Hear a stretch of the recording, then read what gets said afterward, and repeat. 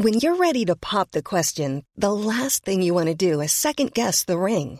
At BlueNile.com, you can design a one-of-a-kind ring with the ease and convenience of shopping online. Choose your diamond and setting. When you find the one, you'll get it delivered right to your door. Go to BlueNile.com and use promo code LISTEN to get $50 off your purchase of $500 or more. That's code LISTEN at BlueNile.com for $50 off your purchase. BlueNile.com, code LISTEN. Hey, it's Ryan Reynolds, and I'm here with Keith, co-star of my upcoming film, If, only in theaters May 17th. Do you want to tell people the big news? All right, I'll do it. Sign up now and you'll get unlimited for $15 a month and 6 months of Paramount Plus Essential Plan on us. MintMobile.com/switch. Upfront payment of $45 equivalent to $15 per month. Unlimited over 40 gigabytes per month. Face lower speeds. Videos at 480p. Active Mint customers by 531.24 get 6 months of Paramount Plus Essential Plan. Auto renews after 6 months. Offer ends May 31st, 2024. Separate Paramount Plus registration required. Terms and conditions apply if rated PG. Millions of people have lost weight with personalized plans from Noom. Like Evan, who can't stand salads and still lost 50 pounds. Salads generally for most people are the easy button, right? For me, that wasn't an option. I never really was a salad guy. That's just not who I am. But Noom worked for me. Get your personalized plan today at Noom.com. Real Noom user compensated to provide their story. In 4 weeks, the typical Noom user can expect to lose 1 to 2 pounds per week. Individual results may vary.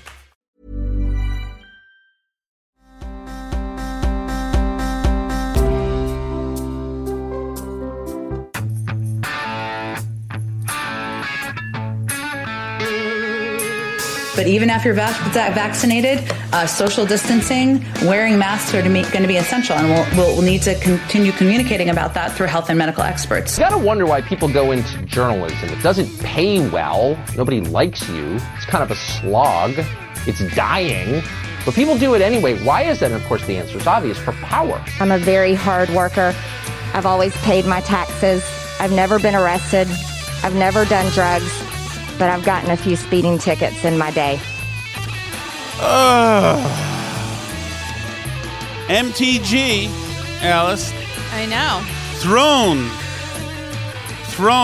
it onto the floor of the House today to defend herself for liking guys with antlers and conspiracy theories and denying horrific massacres happened and wanting Nancy Pelosi dead and blaming Zionists for lasers that cause just the Rothschilds or yes, whatever. Not all Zionists. Yeah. So that was her today. She sounded perfectly normal to me. She did sound normal today. Right. In contrast to other videos that have been floating around. Is it possible?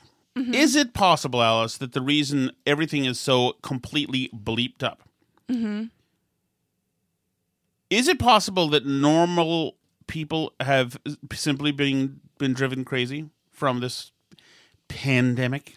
I don't think it helps, certainly. Yeah. With everybody's mental stability right now. So Marjorie Taylor Greene was chucked in front of Congress today, and she pledged and begged us to believe that she was just a normal human being. What you need to know about me is I'm a very regular American, just like the people I represent in my district and most people across the country. I never, ever considered to run for Congress or even get involved in politics. As a matter of fact, I wasn't a political person until I found a candidate that I really liked, and his name is Donald J. Trump when he ran for president. To me, he was someone I could relate to, someone that I enjoyed his plain talk. Not the offensive things, but just the way he talked normally. And I thought, finally, maybe this is someone that will do something about the things that deeply bother me. Well, a lot of that happened. And that's the thing that right now there is this reckoning and ringing of what happened, as if all of the people who were inspired by Trump are simply at this point either apostates or escaped Nazis and have been brainwashed cultists. But the impetus for people to believe in Donald Trump was something that is, a lot of ways, very laudable. Mm-hmm. People missed their country and wanted their country back, and this encroachment of craziness, instilled itself in people's need to find something that would blow the entire system up. I think I hear a kid spraying something. Spraying? Spraying. Okay. Call Sally. Guys, Sally. Cyril, what are you spraying? What are you spraying? What's being sprayed in there, guys? Cyril, come here. There's no other. He's the only one I can find. Oh, hi, Cyril. What you got? Oh, are you brushing your teeth? Good job. Okay, it wasn't a spraying sound. It was an electric toothbrush sound. So we're safe. Good. Can our new technology detect him now? Yeah, he was on camera a moment ago. Oh, very nice. If you're watching this on YouTube, most of you listen on iTunes and all those other Spotify, etc. And but if you're watching this, we've now got new technology. Right. Into our, this is at least 1950s technology now, which allows for different camera shots at different times. Yeah, we're automatically cycling through camera shots. I still have not set up, people have requested that we play video clips when we play the audio, where it applies when there is video. We have not set up that yet, but we are working on it. That is, that'll be the next project. That's the next project. So, we do need my phone for that.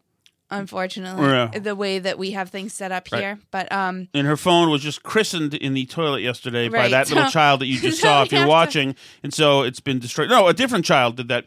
So, different new advancements coming to the video for video watchers. So, the idea that these people, the Trump supporters, should feel no shame whatsoever. No shame whatsoever. It was a small minority of human beings who were wearing antlers and walking through the Capitol. But there was no shame in being a Trump supporter. I certainly don't have any shame in it. I don't think shame or pride in a vote is something you should generally have anyway. You're electing the guy at the head of the executive branch of government. And I never put that much stock into his personality. I was amused by him a lot, but I didn't want to. I was sick of personalities, and I am again. I don't want personalities. I don't want anybody. I don't want to fall in love with the president.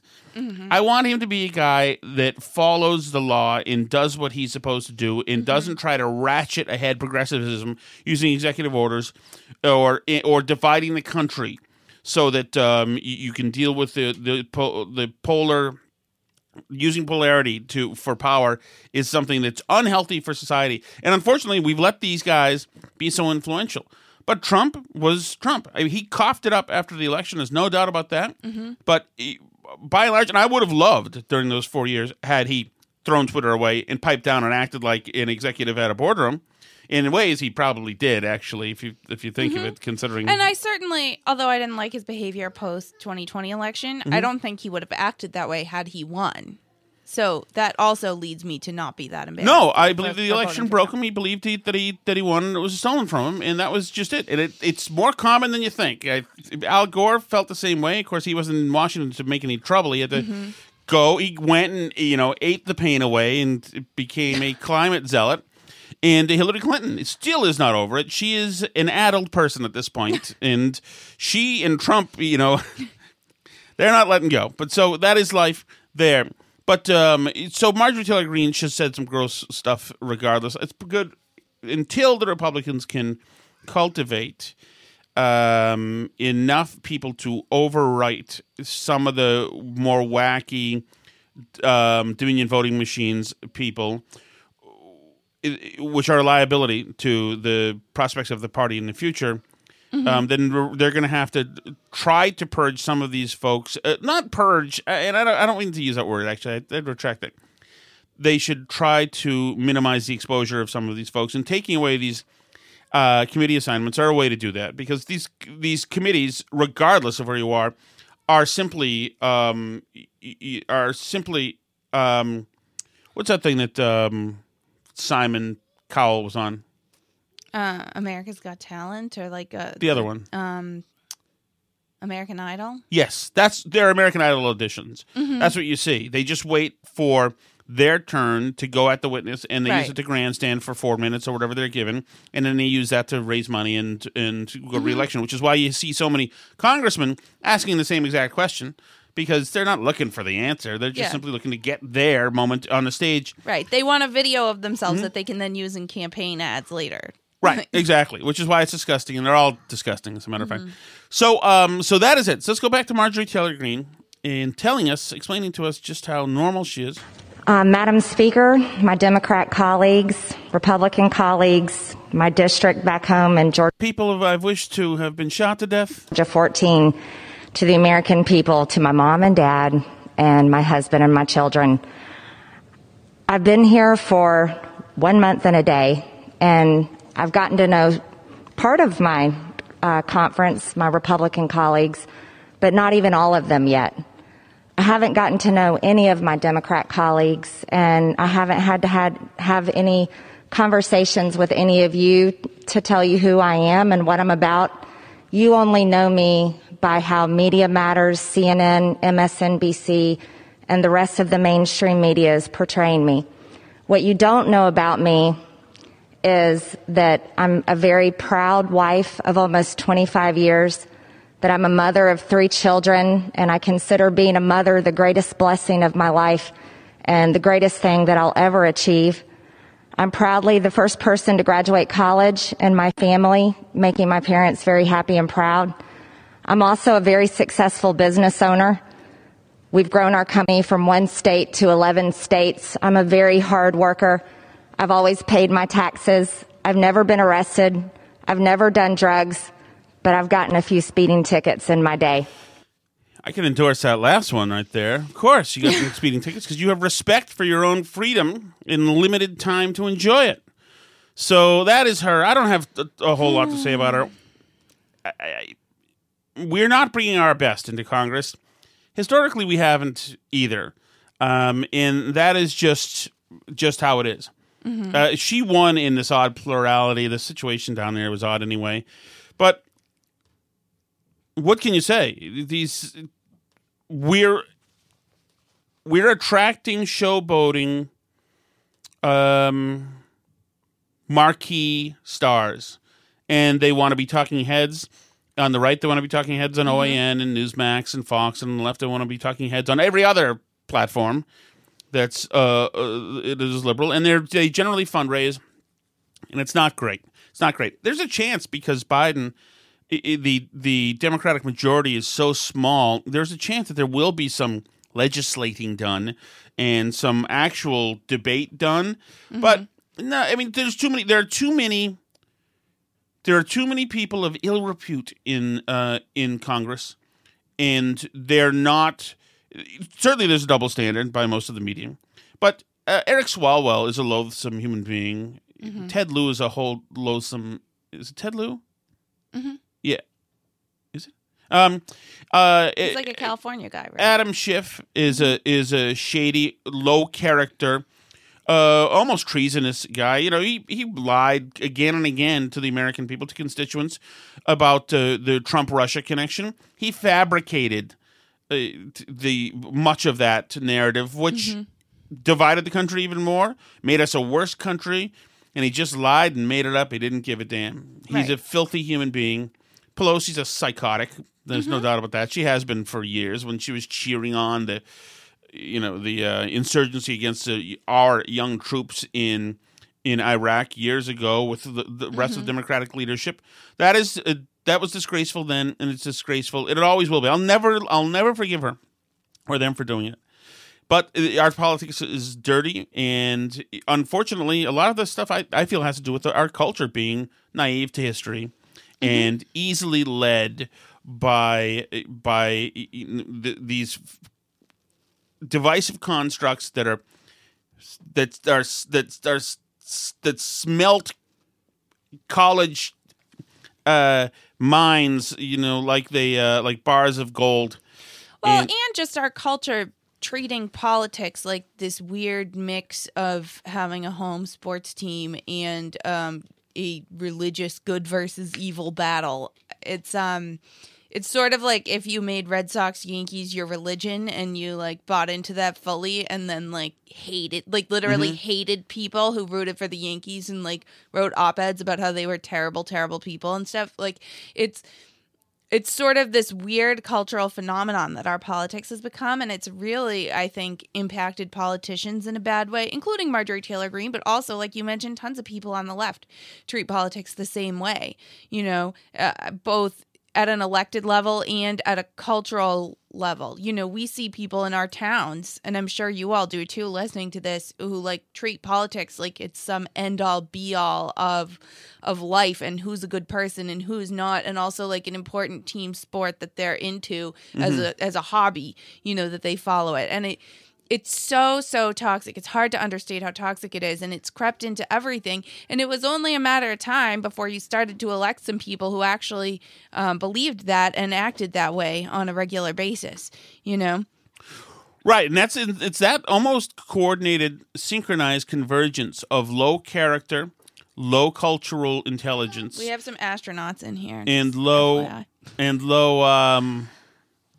and loathsome media at the same time that's created a lot of this stuff. So, for instance, in 1997, when Bill Clinton was impeached and found guilty of perjury, I think, or was it obstruction? One of the two, or maybe two of the two, in the court in Arkansas for the Paula Jones stuff. When he went to the American people and said again and again that I did not have sex with that woman, Monica Lewinsky, that I don't know anything about her. And when he said again and again, and then he sent his cabinet out there to preach on his behalf as well, and say the whole thing was made up. Meanwhile, you had this woman, Paula Jones, who had been maligned and horribly beat on by the culture and by politicians as being a liar, being maligned, who was simply taking advantage of a sexual harassment option that she had that was championed by Bill Clinton himself.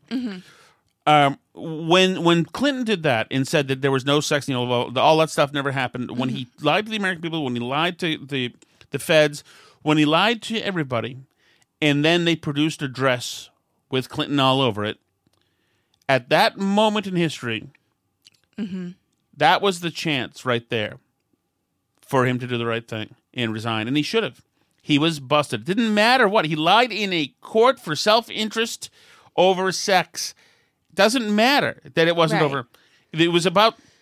But no, he didn't. So he made it... That forced the left in this country to rally around him and to, you know, to take his plight, which should have been just some pervert who gets tossed for lying in a court.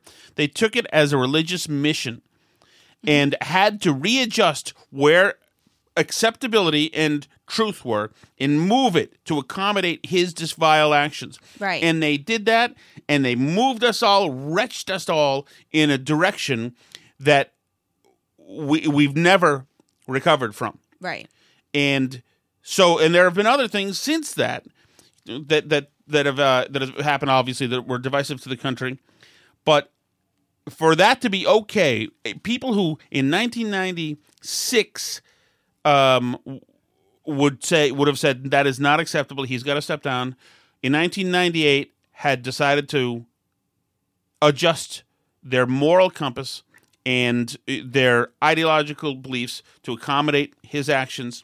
Right. I mean, I even think back to when you had Doug on, right? And Tom's liberal friend Doug was telling him how that was like really a politically important moment in his life because he had like defended Clinton and believed him and said, no, he's not lying and all this stuff. And when it transpired that he actually was lying, he was like, oh, wow, like now I feel screwed, kind of. I'm paraphrasing, obviously. I'm not going to remember exactly what he said. You guys can go back and find the episode. But basically, it makes you think about that moment in time and how all these people went out on a limb for Clinton and defended him, and he betrayed their trust. And that's really what it was about, is he betrayed the trust of all the people who trusted him and believed in him and said this stuff. And those people had a choice to make when it transpired that he had betrayed their trust, and they decided to make the choice that it didn't matter, right. And that's where, I think it's obviously trite to say like that's how you get Trump because everybody says that 20 times a day. But I think that the importance of that moment can't be understated, where supporters kind of said, and I don't think it's all bad. I think it's kind of freeing for people not to idolize politicians and not to, put a lot of moral stock in believing in politicians. But, it frees people to vote for somebody like Trump. So if it bothers you that we got a Trump, then you have to look back at that moment when Clinton's supporters said it's okay that he lied to us and made us look like fools. As an important time, because then, when you say to the Trump people, you're going to look so stupid, he's such a jerk, he does XYZ, blah, blah, blah. And the Trump people said, we don't care.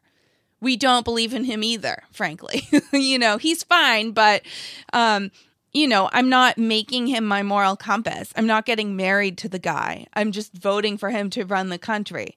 I'm not going to go out on a limb and fight for him in court if it looks like he's lying, because I trust him with my life. I just want him to be president. Are you saying that Trump people didn't do this? I'm saying that post-election. I'm saying that if a lot of people didn't set aside their level of personal trust in Trump, he wouldn't have been elected. There are certainly true believers with Trump, as there are with any politician. Right. But I'm saying that that there are a lot more people than voted for him than the true believers. There's somebody like me. I'm not. I don't think that Trump can do no wrong. I don't think he's great. I definitely think he paid off mistresses and all that stuff. And I wouldn't. By the way, I don't really have a transactional problem with that. You have mistresses and you pay them off, and that is the relationship. It doesn't make you a husband of the year. I understand. Well, that's what I'm saying. Yes. Is that with Trump? I think there are people that think Trump is husband of the year and believe all his stuff. Sure. Who believe that whatever, that he has the best buildings ever built by humanity, and who buy into that. I think there are people that buy into that, but I think for the most part, people take Trump with a grain of salt.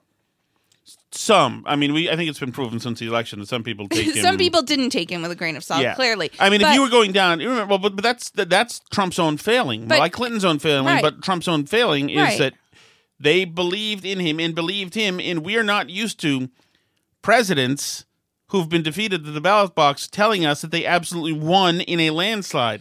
Right. So, but I think there are quite a few people who do take Trump with a grain of salt and don't think he absolutely did win in a landslide. Right. People who voted for him, who recognize that a lot of aspects of the election certainly were unfair. The Hunter Biden thing alone probably tipped the election away from Trump, the way Twitter and Facebook and all those places clamped down and wouldn't let the story spread. There's no doubt about that. I think there's certainly unfairness in the election, the mass mail-in balloting, all that stuff.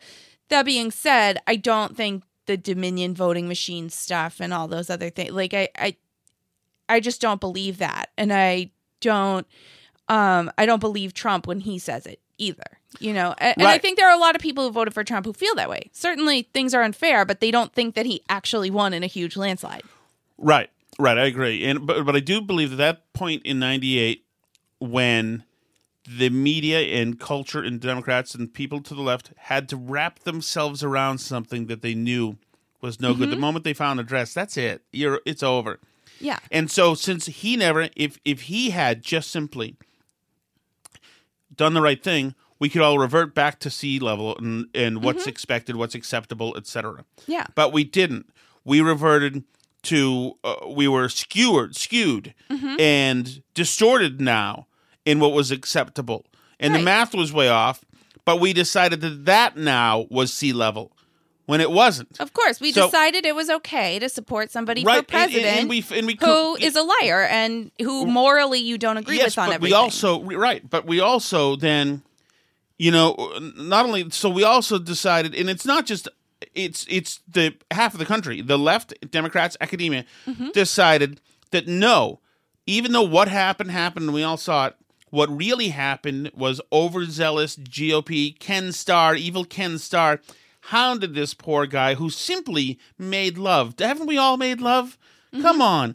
And they decided, no, that's what it'll be. We'll step off any of these prerequisites that we had in our mind for what decency and acceptability is for certain activities, etc. So then it's skewed, and then we immediately go into the 2000 election, which was a nail-biter, of course, where Bush won by hundreds of votes, whatever, barely, and that broke what was left of these people in the skewed party. But they never got over it. You know, there were selected, not elected bumper stickers for decades. Let's not elect him in 2004 either. Right. That was always a big one. Right. And now I understand that a lot of people listening will say, well, this started before that. And I understand if you're a Democrat, I despised Clinton. So in the 90s, I was all over the Whitewater investigations, the Rose Law Firm stuff. Give me it all. I was like, I heard the selling the West Wing to the Lincoln bedroom to China for influence. I was excited about all of it. And another Republican used to come to me and say, this is going to be it. This is the week they get him. And so to get him on this Lewinsky thing, which was really just dropped into Ken Starr's lap, was also like, that's not what I was going for. I was going for like corruption, but I took it, because I was I wasn't vile, but I was a tribal fighter. I wanted to just dunk on those people. And, I'm here in Massachusetts. So if you're on the left, if you're a Clinton person, you can say they would never stop hounding him. And they didn't. But also, Clinton was a smarmy liar, and the media told us that this was exciting and good and important, that finally the boomers would have their first president and be happy about it, and don't stop thinking about tomorrow, okay? So right. I mean, and so I don't really have a good sense of what things were like pre-Clinton, but certainly there was a sense with Clinton, which was really like my childhood was mostly during the Clinton presidency. There was a sense that people were always after him, the vast right-wing conspiracy talk and all that stuff. And certainly with Bush, it felt like people were always after Bush too. I mean, people were terrible to Bush. I don't know how people have forgotten, but I mean, like they were hanging him in effigy at their rallies and stuff. It was not, and then certainly the right was always after Obama then too. And now they've always been after Trump. So I don't know if this is just like how things are now, but was there a time? I mean, like, did it feel like that under Reagan or under Bush the first, or or is that like a relatively It was new tumultuous thing? Under Reagan. Now, my own memory, I was kind of bored by it then. I liked that we were shooting down enemy planes around the world for a while. And there was some cool... If you were a pro-military guy, Reagan was the guy. And we got to use our cool planes back then to shoot down baddies. But I mean, people who were adults who were there at the time suggest that the election of Trump had frightened half the country like the election of Reagan. I don't recall. I can imagine for him to fire every air traffic controller on strike in a country must have been to some people horrific. Right. Well, and people have said to me, and because I wasn't there, I don't have a really great sense of the truth of this in the zeitgeist, but people say like, that it was just like with Trump, like he's just an actor. He like doesn't know what he's doing. He's an idiot. He's crazy. Yes, blah, he was blah, the blah. punchline as a dumb actor. There's no doubt about that. But I don't know if it was to the same degree as it was with Trump. I mean, Reagan had been the governor of a large state for 2 whole terms, right? Wasn't he, or just one term in California? I'm not sure, but for a while. But yeah, he had been the governor of California, and the state didn't like fall to pieces or something during that time. So whereas Trump had like zero experience whatsoever, Yes, well, Reagan also could communicate and looked like a normal human. Right, and but he had this slicked 1940s hair. When a guy his age would most likely have. I mean, Reagan looked like he was stepped out of Casablanca. I don't know. I just find Trump's whole like persona very odd. Yeah, he's a different kind of cat. Totally. Like he's strange. Like I don't know anybody in real life who looks like Trump, like with the hair and the whole thing. But also another thing we didn't have back then we didn't have a victim mentality culture where people are it's considered a virtue to consider yourself a victim. We certainly didn't have intersectionality like we do now, where everybody's got their reasons why their life sucks, and mostly it's because of me. And there were certainly divisions in the Clinton times. I told you there were divisions. I would get in these arguments in bars instead of hanging out with ladies. I would be yelling and debating them. I remember a famous trip to where were you, Cancun with your friend? Oh yeah, that's when you watched the whole Clarence Thomas hearings in yes. the dark, right, on spring break. Well, we wanted to talk to ladies, we just didn't know the first thing to say. That was a different. We watched the whole hearing, so there's another time. So that was like leading up to this time. That was vile what they did to Clarence Thomas. Vile what they did to him. And so we've been vile. What I don't think is. A lot of people consider it progress. Like we watched Roadhouse, and there's a lot going on in that movie that is just even to me now. It's like, are you sure you're allowed to be a bouncer and kill 26 people in a town in the first week you're working there?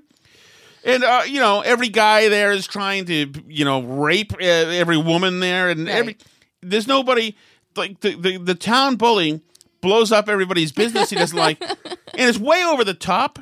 And I think a lot of those things to young people would be considered like, wow, that's offensive. Like that's really that's dangerous and offensive and not cool. They call each other homosexual slurs, and other thing. It's like it's so raw, but for us at the time, it was just a movie. It's a macho movie, and so. We weren't as sensitive to things back then. Certainly, I mean, and I guess to have more realizations about the plight of women and minorities, et cetera, et cetera. And we certainly had the plight of minorities back then. Every guy in the world, regardless of color or creed, wanted Rocky Balboa to be on the movie theater no matter what. Yeah. And I mean, I think even like in Roadhouse, which you made me watch, like, I mean, certainly they're portraying a lot more behavior towards women that you wouldn't even like see portrayed now because it's so unacceptable, but it's not like condoned in Roadhouse. Right. They're not for attacking women in the nightclub. No, that was bad behavior. That was no doubt considered about bad, that. but it does certainly reach a level that you don't really see in movies now, but yeah, I mean, they weren't like for that. That was considered like unchivalrous, and the rest of it, and the minorities, and like throwing bottles at the blind guy or whatever. Like that was frowned upon in the movie, but you wouldn't even see a movie like that now. But yeah. So I mean, maybe that's progress, I guess. But like you say, it's not. It wasn't. People weren't for that then necessarily. And we also at that time. At any point, could have been blown off the earth by the Soviets. So there was a real threat. I was a kid, and we were praying for Soviet missiles to hit because it would be awesome. But we were dumb kids. But you really did we were at risk. The country was at risk. And I do think it gives you kind of a harder shell. You don't... A lot of people want to hear a little less about your, the fact that you're not getting enough sunlight in winter and it's making you sad when we could all be irradiated in 11 seconds. And there's an arms race and we're fighting proxy wars against the other nuclear power. In half the movies were about the U.S. blowing up. And so I think it does, if you're, other than the horrific pandemic, which actually, if you're an 18-year-old kid right now from a middle-class family in this country, you've got almost nothing to worry about. Yeah, the big foreign wars are not really growing anymore. Those days are over for now. Every piece of technology is available to you. Anything you could ever want entertainment-wise is available to you. Every piece of information since the history of mankind is available to you right now. Almost all of these 18-year-olds have cell phones and smartphones and this and that. So to the point where half of them aren't even interested in driver's licenses because they can live more, as far as they're concerned, through their smartphones, through technology, than they could just driving across the country. And so, I think probably you need to have a reason to be. And so you're going to decide, I'm now a jihadist, and I go throw rocks at the Portland police. That makes me something, and I'm doing it because of these 8 intersectional reasons of why I'm actually victimized as well, and I'm actually hurting. Or if it's not me myself, if you're somebody who's not eligible for any intersectionality points, then you're a hero doing it for these intersectional folks over here and these over here, and you're made to feel important, and you can make pretend. And then when Trump is elected, you can walk around in Handmaid's Tale outfits and not feel ridiculous. I know. It Because is incredible. LARPing is a thing. Or even just wearing a knit hat that is a joke about female genitals. Right. Like, it is so odd to me, like, that people actually did that in a serious way. Like, they were part of some serious resistant movement while wearing little pink kitty cat hats. Right. But in reference to that, in front of their kids. I mean, like, I don't even think our kids know that word. Like, how do you explain to your kid why you're wearing that hat? Well, I know. What that has to do with anti-Trump. Yeah. And how do you bring your kid to the thing with you while you're wearing the hat and feel good about it? That's what I don't understand. The problem like, is, so what do you tell your kid? And seriously, I want to know if we have any listeners, I assume we don't, who wore the pink hat to a protest or something and have kids. Like, what did you actually tell them the hat meant or signified? Because I'm curious, because I don't understand what the conversation is. Well, I'm sure, unfortunately, they told the kids exactly what it meant, and it signified that guy in the White House grabs people by that, and so they should be very afraid. And parents make their kids afraid. So, and the other people in all this stuff is welded, soldered together by media. Certainly, the academia has a lot to do with the crazy progressive stuff. But the media were very democratic, right out of Jake Tapper dated Monica Lewinsky. Right. The media have long since not only gone with the skewed sense of where sea level is, out here at 180 feet and to the right, but the people who want to get into media, because media are superstars, they're important people.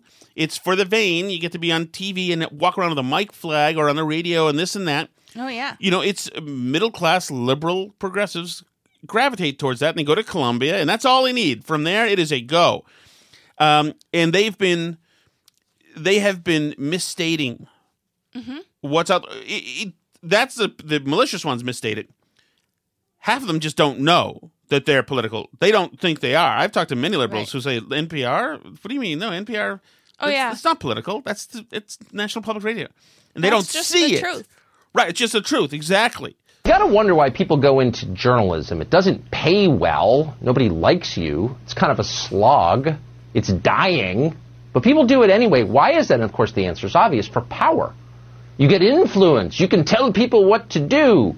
Those creepy kids over at CNN, losers, always trying to boot people off the internet, makes them feel big. That's the whole point. Well, over at the New York Times, they've decided they need more power. In fact, they need a ministry of truth that they're in charge of. Right, and this is part of a thing that Tucker did, and the media has changed.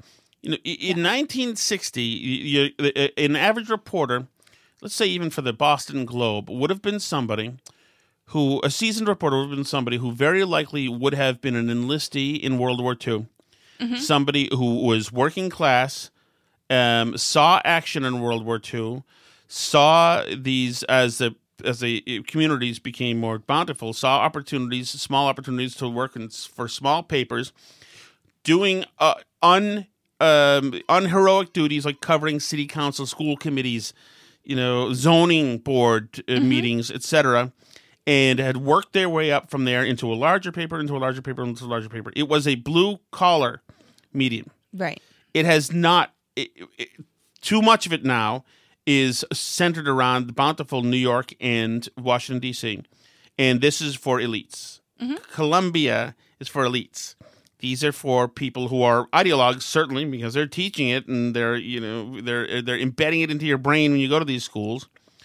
And so they consider themselves very important. And he's right. Then they do, and you can tell. Some people aren't jerks. Like, for instance, people I've met on my own, Anderson Cooper was not a jerk. In fact, I was a jerk to him, but I didn't mean to be. I was just trying to cajole him into doing a skit with me, and I just didn't let it go. And I think eventually he felt afraid for his life.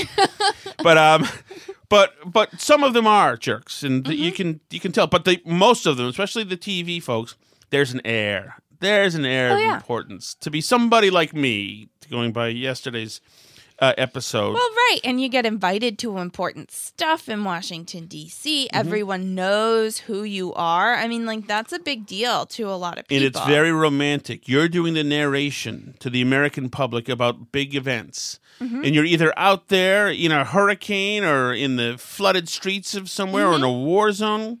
Brave firefighters, right? You know? Or you're the person at the anchor desk, America's most trusted person, explaining to Americans what they're seeing, and most of them believe every word of it. So that is, they are culpable as well for shaping this. You know, for instilling an artificial sea level. Which has been harmed because we've been off our axis here for way too long. And But do you think that there's an argument to be made that, you know, we can't now go back to the way things were? That we could find a new and different equilibrium point where things will, like, you know, stop there and stay and rest at whatever equilibrium point we find, but that it's not going to be the old equilibrium point, that this is not a reversible process? I don't know, because a society can't survive unless you have certain fundamentals. Right, but maybe we'll end up with different fundamentals than the ones that we had before, I guess is what I'm saying. I mean, like, I think that society goes through periods where things like shift and change. You know, we didn't always have a media that was like this prestige truth-telling media, right? I understand that. But institutions generally, Alice, generally were built on some, if not a belief system, at least a belief in science, the truth, a truth, something that could be, that was calculable. So, for instance, in this year, if we're talking about the executive order that allows boys to play in girls' sports. Right. So now, if you want boys, trans women, I guess they're called, to play in girls' sports and girls' sports teams, I consider that cruel to girls and unfair because their little bodies can't compete with boys in most things. So that's fine. But if you want them to, because you say that trans people believe they are women, and they're in a lot of pain, and emotionally, this puts their minds at ease. And this is something that, for the mental health of those biological men, if we pretend that they're women and allow them to do this, that's going to help them. And if you're telling me that that's going to help them and be beneficial and possibly save lives, and I really, really want it to work out for them, that is an emotional argument that I could understand and as a human being empathize with. If you're telling me now that there's no difference because that solicitation, emotional solicitation didn't work. If you're telling me now that there's no difference, in fact, Chad Smith, who's a 36-year-old guy who's 6'4", is just as female as Alice Shattuck, and now you're backing up with science, so the institutions in academia are saying it's so. Right. I mean, the ACLU... well, hold on, Alice. Okay. If you're doing that, then you're distorting truth to a point where I don't think you can get past that. We can't. Our society will not be able to lie if everything is pliable. That if nothing is true anymore and everything is pliable, and you can just distort it and bend it to suit your ideological view. Right. I mean, so, and I think that you're right that the point that we're at, this is not a sustainable point where one part of the country has one set of truth and another part of the country has another set of truth. And we've talked about it before. Like, what's the New York Times guy's name? Ross Douthat? Douthat, yeah. Douthat. And his article about, like, the Covington scissor and how, like, we're existing in a world right now where, like, every event that happens, two groups of people look at the TV screen and see two totally different events take place.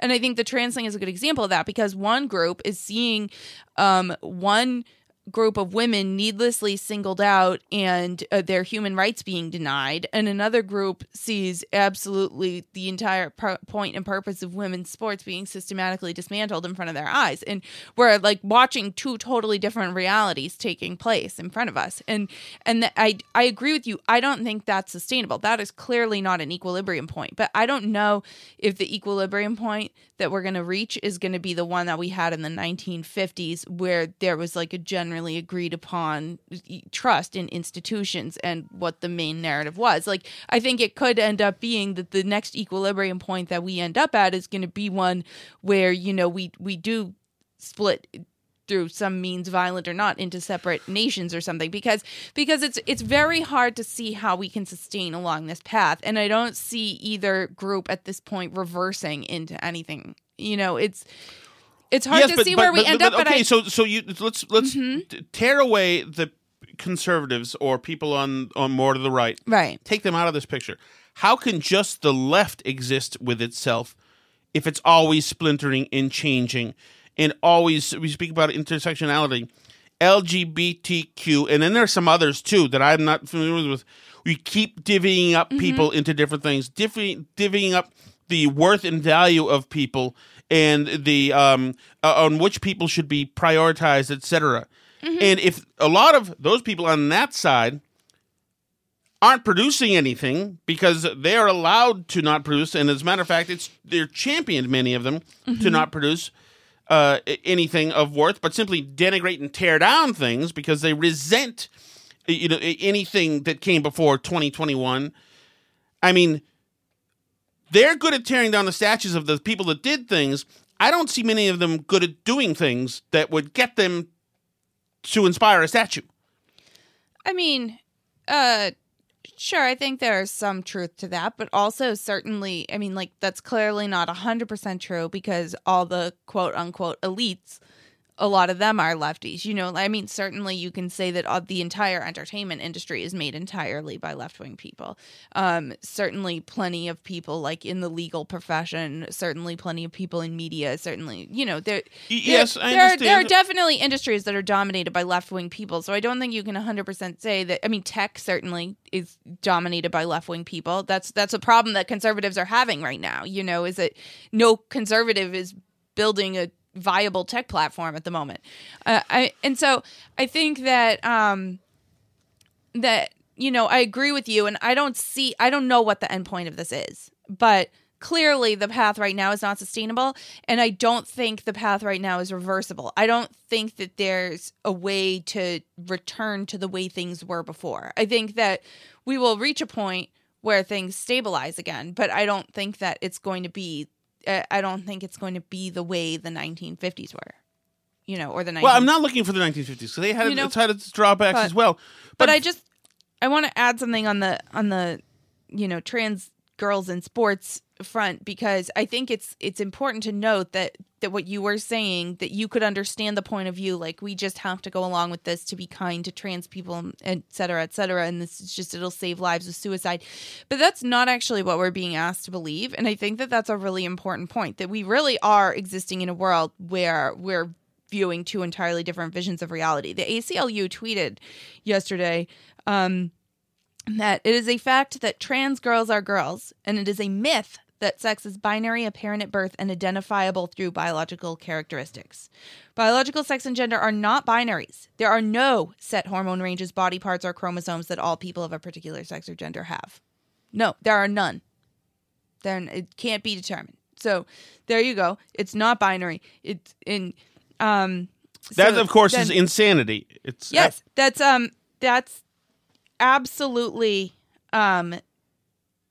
that's absolutely being asked to believe that there are no physical characteristics, chromosome levels, hormone levels, anything chromosome or hormone levels or anything else that can possibly determine and sort sex into two genders, into two different sets of people based on any criteria whatsoever. That's a religious belief, frankly. That's not not a supportable view scientifically. That is flat Earth.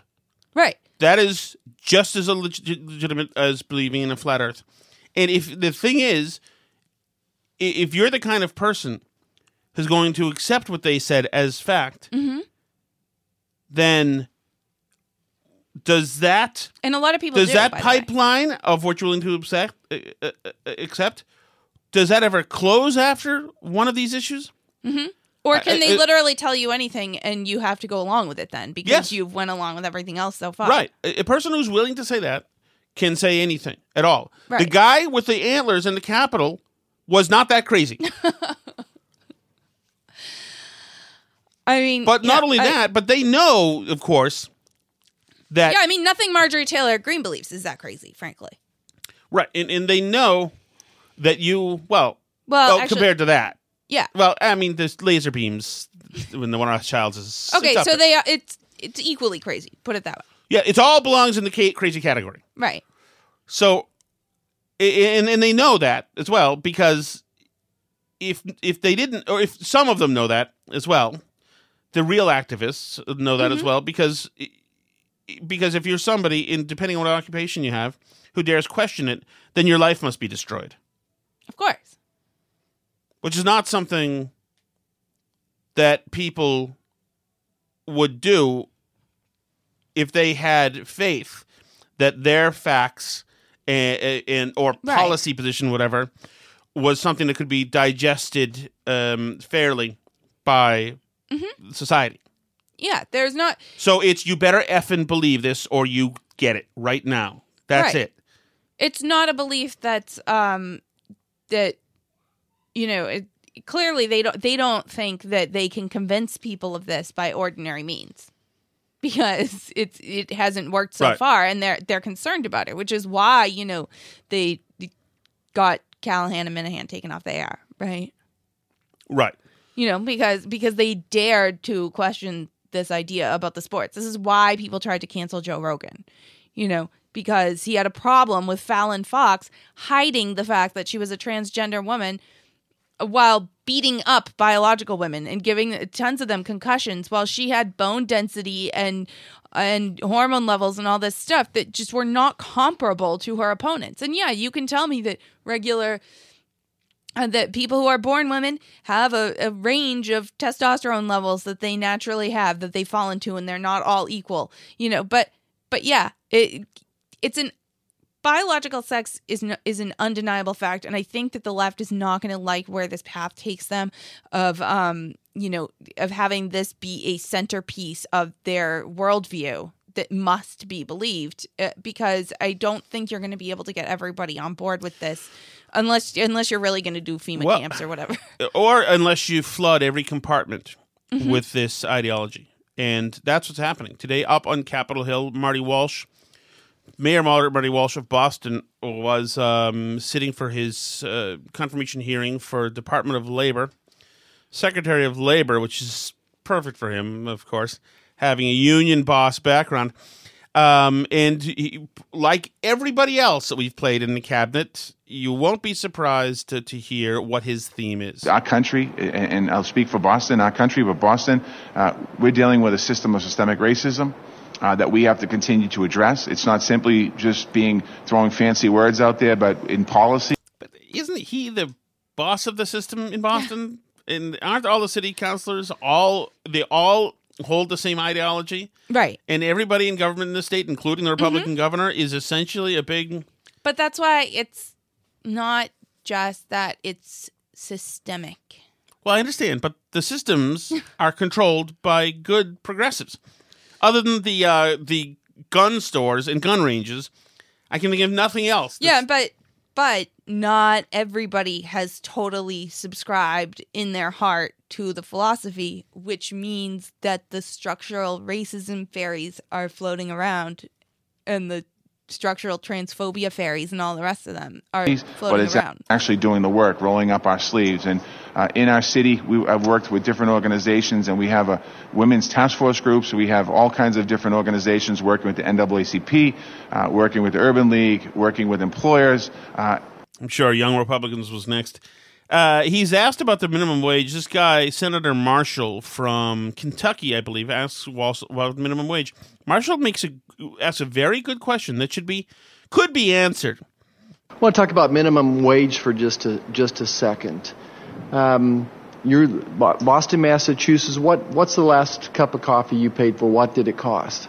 Last cup of coffee I paid for in Boston was probably at Doughboy Donuts, and I think it was $1.75. Well, that's a good deal. That's a good bargain. You believe in Kansas, where I live, some of the gas stations will give you a cup of coffee if you fill your truck up with gas, and certainly commonly getting it less than $1. As I look at cost of living, median house in Boston $600,000. The median house in my hometown of Great Bend is $83,000.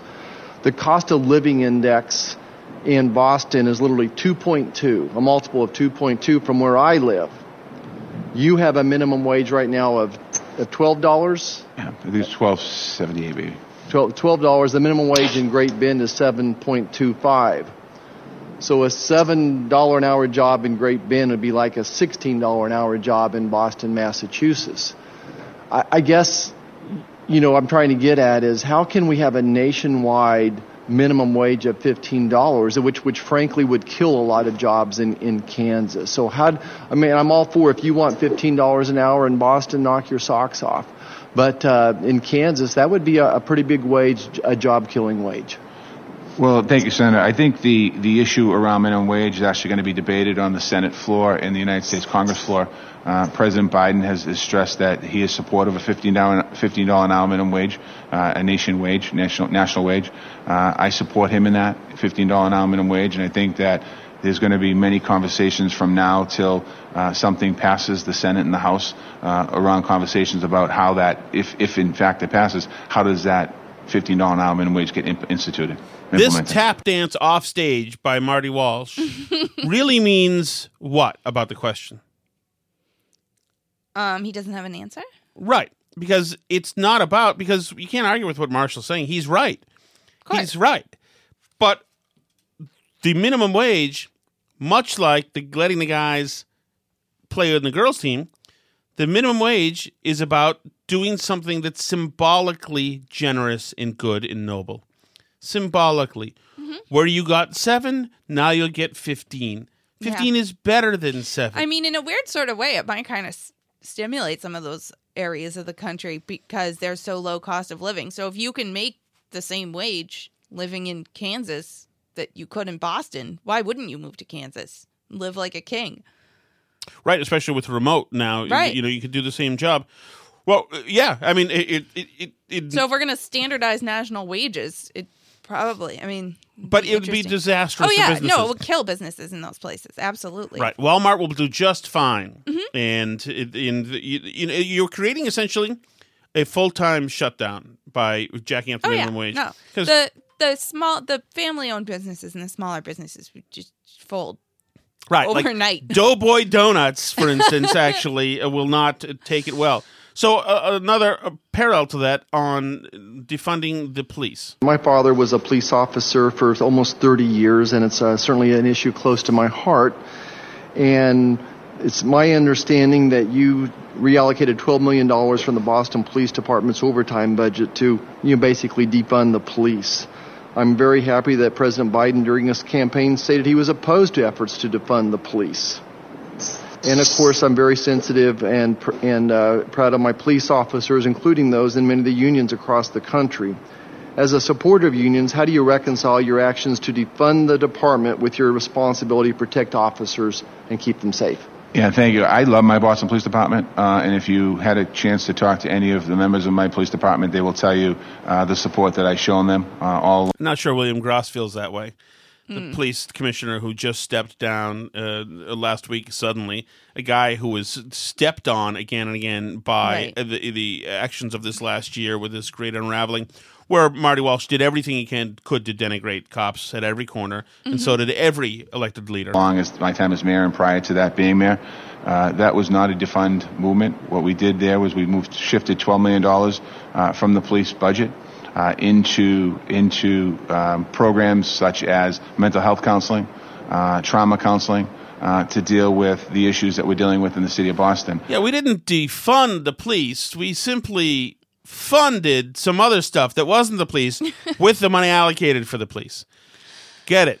Got it. Makes sense yeah, to and me. it's interesting, especially in the case of Marty Walsh, because he was really, really elected very much on the backs of unions, including very much the police union. So, we knew cops at the time when he was elected who were so happy that he was elected because he was, He was one of theirs. He's one of Yeah. the boys. Yeah, but he's not intersectionally.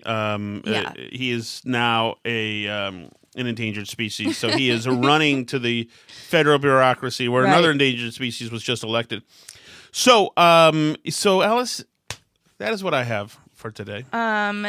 Did you have something from Jen Psaki that you played in the beginning that we didn't get to? I did. I didn't. Is it the Beijing Olympics? Maybe. I don't know. It doesn't no. matter, She but- wants us to keep masks on. It's not just a vaccine, as obviously an incredible medical breakthrough, and we want every American to have one. But even after you're vaccinated, social distancing, wearing masks are going to be essential, and we'll need to continue communicating about that through health and medical experts. Yeah. So no reason to go get the vaccine. Everything will stay the same. That's fine. I don't know why, on what planet these people live where they've decided that's the message. Two masks.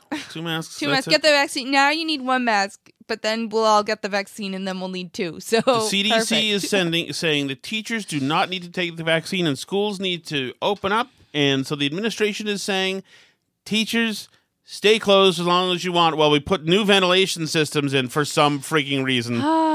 So, yes, no. So we are distorted, Alice. We continue to be now led and moved somewhere with our compass broken and not at sea level. And that is an issue. Yes, that is true.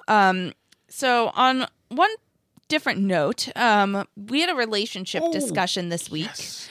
And I love following these. This is on Reddit. There is a group called Am I the A-hole? And it's all people ask questions. They put their disputes on the forum to have people weigh in on whether or not they're at fault in the dispute. So this gentleman posted this dispute, and let's see how people feel about it. So he said, "Am I the a-hole for sending carnations to my work wife?" So if you're not up on the hip lingo, work wife or work husband means somebody that you're close friends with at work, that you get along with well at work. So this person says, "We all have best friends at work, and mine happens to be a woman. No big deal, right? Well, to my girlfriend, it is. The woman in question and I are pretty close as a result of working next to each other for the past year. We joke that we're work spouses, but nothing goes beyond that, except for the occasional good morning text." So just to recap, so far, girl is his best friend at work. His girlfriend doesn't like it. They work next to each other. They joke that they're spouses, and they text each other good morning. Long story short, she and I were talking about Valentine's Day, and she mentioned how in high school she never got sent a carnation. This surprised me because she's dead-ass a 10. I told her how I only ever got white ones sent, symbolizing friendship, which was effing embarrassing, and we bonded over the disappointments and joked that being work spouses, maybe we could get each other flowers this year. I decided to take her up on this in an appropriate manner by sending her a bouquet of white carnations in the mail to express my appreciation of her and her friendship. Nothing more. But the thing is, I forgot to change the delivery date to a week later on a day when my girlfriend wasn't home, and they got delivered today. Picking a day my girlfriend wasn't home was not an admission of guilt. I just knew she would overreact because she's emotional and almost unbearably insecure at times.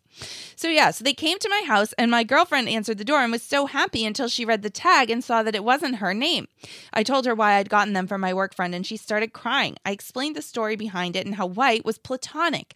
I also told my girlfriend that I had super romantic plans for Valentine's Day for her and red roses, but I can't get through to her.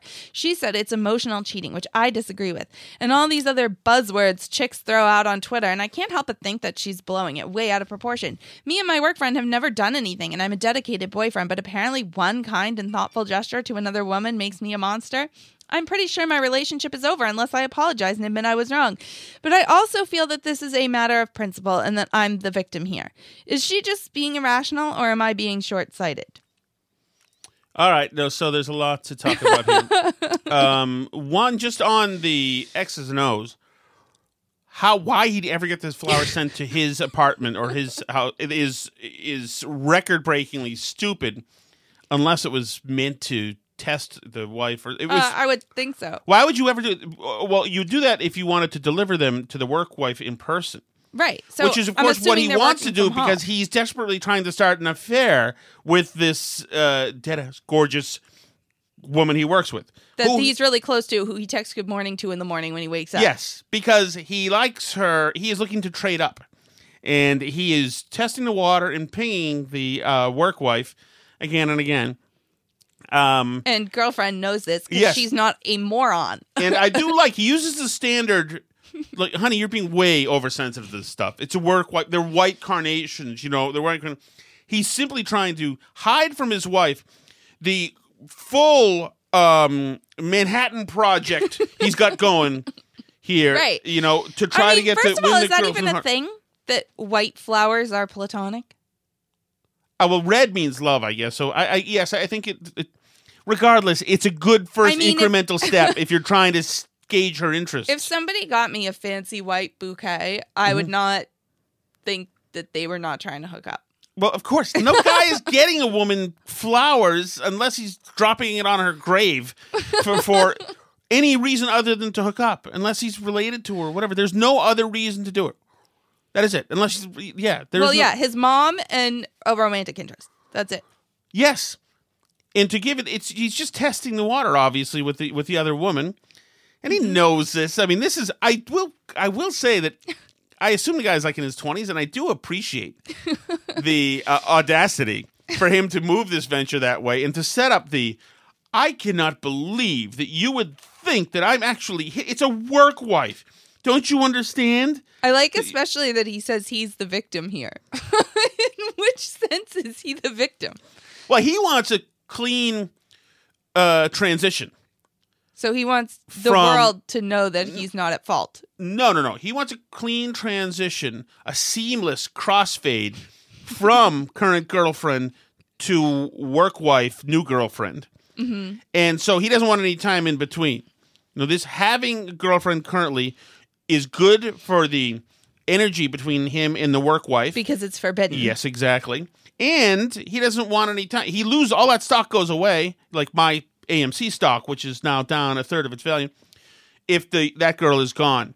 Also, if that girl is gone and Intel gets around the office, he could be seen as a dirtbag because he's, right. You know, at the same time, he's giving flowers away to women who aren't his wife, who he's telling the other guys, by the way, is dead ass hot or whatever he says. And that is, and that is also foolish for his age. You know, there are sharks around, my good man. These guys are going to use that as a dagger.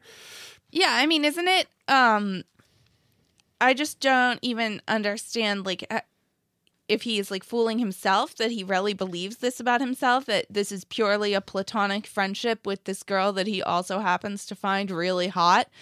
Like, does he not? I can't believe he doesn't see it. Well, he does see it, and that's why he's using this board, the Reddit board, to show her. She's meant to find it.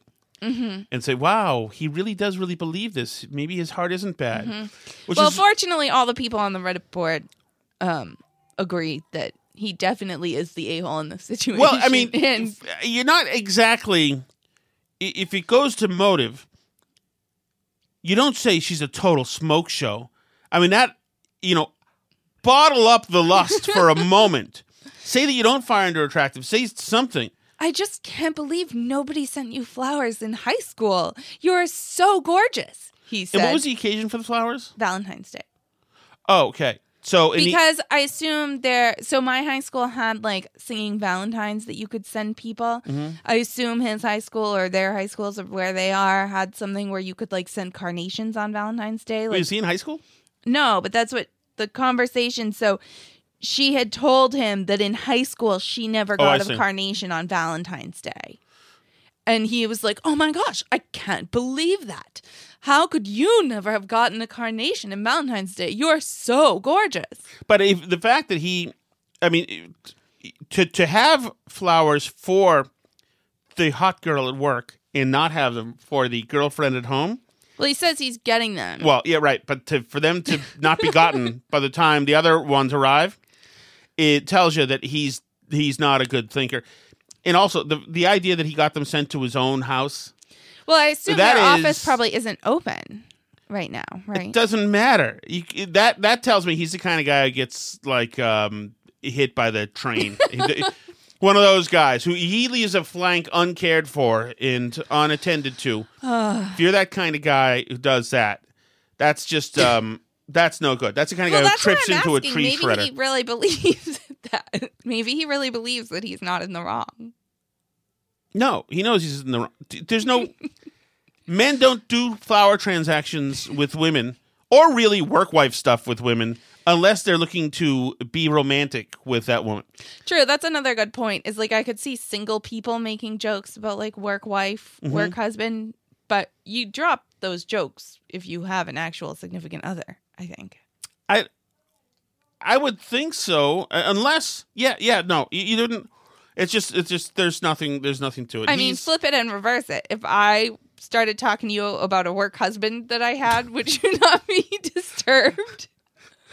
Would you not? Would that just in itself not be weird? You do wear a lot of cocktail dresses to a job in a warehouse, Alice. So it has been a question for me for quite some time. Good scenario. That was good. So anyway, that was on Reddit, but you can find us on Twitter. We're Burn Barrel Pod on Twitter. We are Facebook.com/Burn Barrel Podcast. You can check out our YouTube channel where you can see the newly switching video version of the podcast, Tom Shattuck's Burn Barrel on YouTube. You can like the videos, comment, and subscribe. C'est la vie.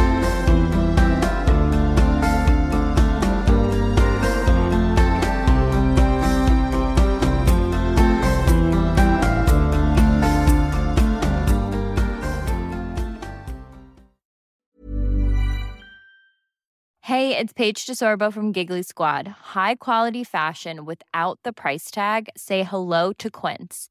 I'm snagging high-end essentials like cozy cashmere sweaters, sleek leather jackets, fine jewelry, and so much more. With Quince being 50 to 80% less than similar brands. And they partner with factories that prioritize safe, ethical, and responsible manufacturing. I love that. Luxury quality within reach. Go to quince.com/style to get free shipping and 365-day returns on your next order. Quince.com/style. Imagine the softest sheets you've ever felt. Now imagine them getting even softer over time. That's what you'll feel with Boll & Branch's organic cotton sheets. In a recent customer survey, 96% replied that Boll & Branch sheets get softer with every wash. Start getting your best night's sleep in these sheets that get softer and softer for years to come. Try their sheets with a 30-night guarantee. Plus, get 15% off your first order at bollandbranch.com. Code BUTTERY. Exclusions apply. See site for details. Hi, I'm Daniel, founder of Pretty Litter. Did you know cats tend to hide symptoms of sickness and pain? I learned this the hard way after losing my cat, Gingy. So I created Pretty Litter, a health monitoring litter that helps detect early signs of illness by changing colors, saving you money and potentially your cat's life. Pretty Litter is veterinarian developed, and it's the easiest way to keep tabs on your fur baby's health right at home. Go to prettylitter.com and use code ACAST for 20% off your first order and a free cat toy. Terms and conditions apply. See site for details.